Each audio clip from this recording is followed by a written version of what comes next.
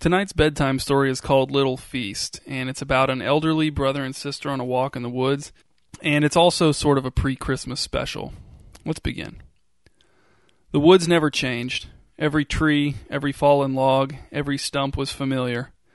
For over 40 years, ever since they were kids, Bob and his older sister Cheryl had been taking morning walks at least once a week on the deer trails that wound through the woods that covered most of the family's immense property.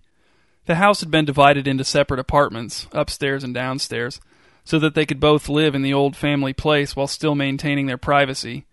But without spouses or children, Bob and Cheryl turned to each other for company more often than not, and the regular morning hikes had become a comforting ritual, even when the conversation was mostly arguing, or when there was no conversation at all, just the sounds of their feet shuffling through dry leaves and cracking sticks. Their deteriorating joints and stamina had drained some of the fun from the walks, but neither sibling was willing to give them up until they became actually impossible. It was a week before Christmas, and the morning was still and cold. An inch of snow had fallen some time after Bob had gone to bed, and it clung to the bare branches of every dormant tree and rested lightly on the forest floor. The sun was cut by a thin layer of clouds that dampened its light and made it seem more silver than yellow. "Let's just stay on the trail," said Cheryl through the blue scarf that concealed her face up to her eyes. She wore no hat, and even though she had several years on Bob, her long black hair had kept its color long after he'd gone gray. "There's still thorns and stuff. We're supposed to meet Kenny for lunch in an hour. What do you want to go off the trail for?" Bob's exposed nose and cheeks were bright red, and though he wore a hunter's orange stocking cap, it was perched on the top of his head in a way that didn't cover his ears at all. "I want to see the stream," he said. "Why?" asked Cheryl. "It's been dried up all year. There's not going to be any ice for you to walk out on while I tell you not to walk out on it." But Bob had already veered off the trail. "Oh, come on, Cheryl. We're right here. I just want to look for coyote prints." He labored up a low rise, leaving shallow brown boot prints behind him. Cheryl pulled her scarf down below her chin so she could spit, arranged it back over her nose, and followed Bob up the slope.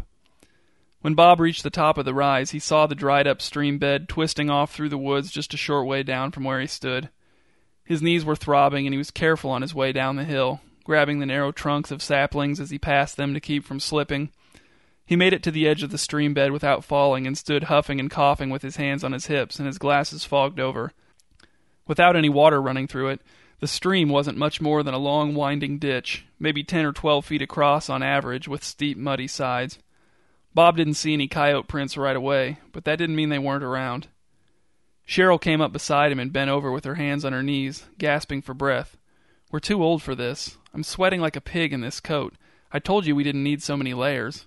"I'm comfortable," said Bob, and as he took one more step closer to the edge, the soft ground under his foot gave out. He lost his balance, and he tumbled down the embankment and landed in a heap in the bottom of the stream bed. He moaned and rolled onto his back, looking straight up at the gray and white sky. A blurry flock of something flew overhead. "Your glasses are still up here somehow," said Cheryl. "It's peaceful down here," said Bob from his prone position. "You should fall down here too." "No thanks," said Cheryl. "Do you want to get your glasses when you climb out, or do you want them now?" "Now," said Bob as he sat up and began to rub his left knee with both hands. "I don't know if I can climb out." "Sure you can," said Cheryl. She was standing next to the spot where Bob's foot had broken through the little cliff. She had his glasses in her hand. "It's only, 5 feet?" Bob staggered to his feet, and sharp pains pulsed through both of his knees so that he winced and clenched his teeth. He limped over to the embankment, and Cheryl handed his glasses down to him. He put them on, and then he reached up to put his hands flat on the ground next to Cheryl's feet and tried to boost himself up, but he was too heavy, too weak, and his knees hurt too much. "What if I give you my hand?" asked Cheryl. They tried, but there was no way for Cheryl to get the necessary leverage, and they stopped when Cheryl only managed to avoid toppling into the stream bed on top of Bob by letting go of his hand at the last instant and sending him sprawling onto his back. "We're going to be so late to meet Kenny," said Cheryl, "and I was already starving an hour ago. What am I supposed to do? Walk back to the house and get you a ladder?" Bob stood panting and brushing mud and leaf fragments off of his coat sleeves. His stocking cap was askew on his head. "Nah, we'll just walk down a ways until we find an easier place to climb out. It can't be this steep the whole way." Cheryl sighed. "Kenny's going to be so disappointed." Bob said nothing. He just started limping off down the stream bed, stopping every so often to bend down and massage his aching knees. Cheryl followed along a few steps back from the edge, not wanting to repeat Bob's mistake, her gloved hands tucked inside the pockets of her coat. "You're quite a sight," she said. "I wish I had a camera right now." Bob laughed. You don't know how to work a camera. You've never taken a picture that turned out. Yes, I have. Cheryl kicked a spray of snow down at Bob, and a lot of it got inside the collar of his coat. Up ahead, the stream bed curved abruptly to the left. Around that corner, said Bob. I can feel it. A nice, low, gently sloped bank. I'll stroll right out. Oh, Bob, said Cheryl. Neither of us have strolled in years. You'll hobble right out. Bob blew a sarcastic kiss up to Cheryl and quickened his pace. As he approached the curve, he heard Cheryl stop in mid-laugh and say, "What in the world is that?" From her higher vantage point, she could see further ahead in the stream bed than Bob could. "Is there a place I can climb out?" asked Bob. Cheryl didn't answer. Bob rounded the corner and came to a halt. He heard Cheryl's footsteps coming slowly closer and then stopping, just up and to his right. They both stared in silent wonder at a spot in the middle of the stream bed where they saw a small table covered with a white tablecloth and surrounded by 4 unoccupied little wooden chairs. The table was set with 4 plates, silverware, a whole roasted chicken, a bowl of baked potatoes, and a basket of golden dinner rolls. There was no one else around. "It's all kid-sized," said Bob in a low voice. Cheryl nodded. "Go investigate, Bobby." Her eyes darted around, peering into the woods on all sides, but there was nothing to see but the brown tree trunks and the white snow. Bob limped closer to the table, his breathing shallow as he tried to stay quiet. Cheryl followed from above, stepping over and around dry sticks that might have snapped loudly under her boots. Around the table, the ground was heavily scuffed and marked, but the prints were so jumbled that Bob had a hard time making anything out. "Some of 'em might be grown man-sized," he said. "So odd," said Cheryl, shivering. "But doesn't it smell nice?" said Bob. His eyes trailed over the chicken and the potatoes and lingered on the rolls. "Look, Cheryl, there's even a little butter dish and a little jelly dish."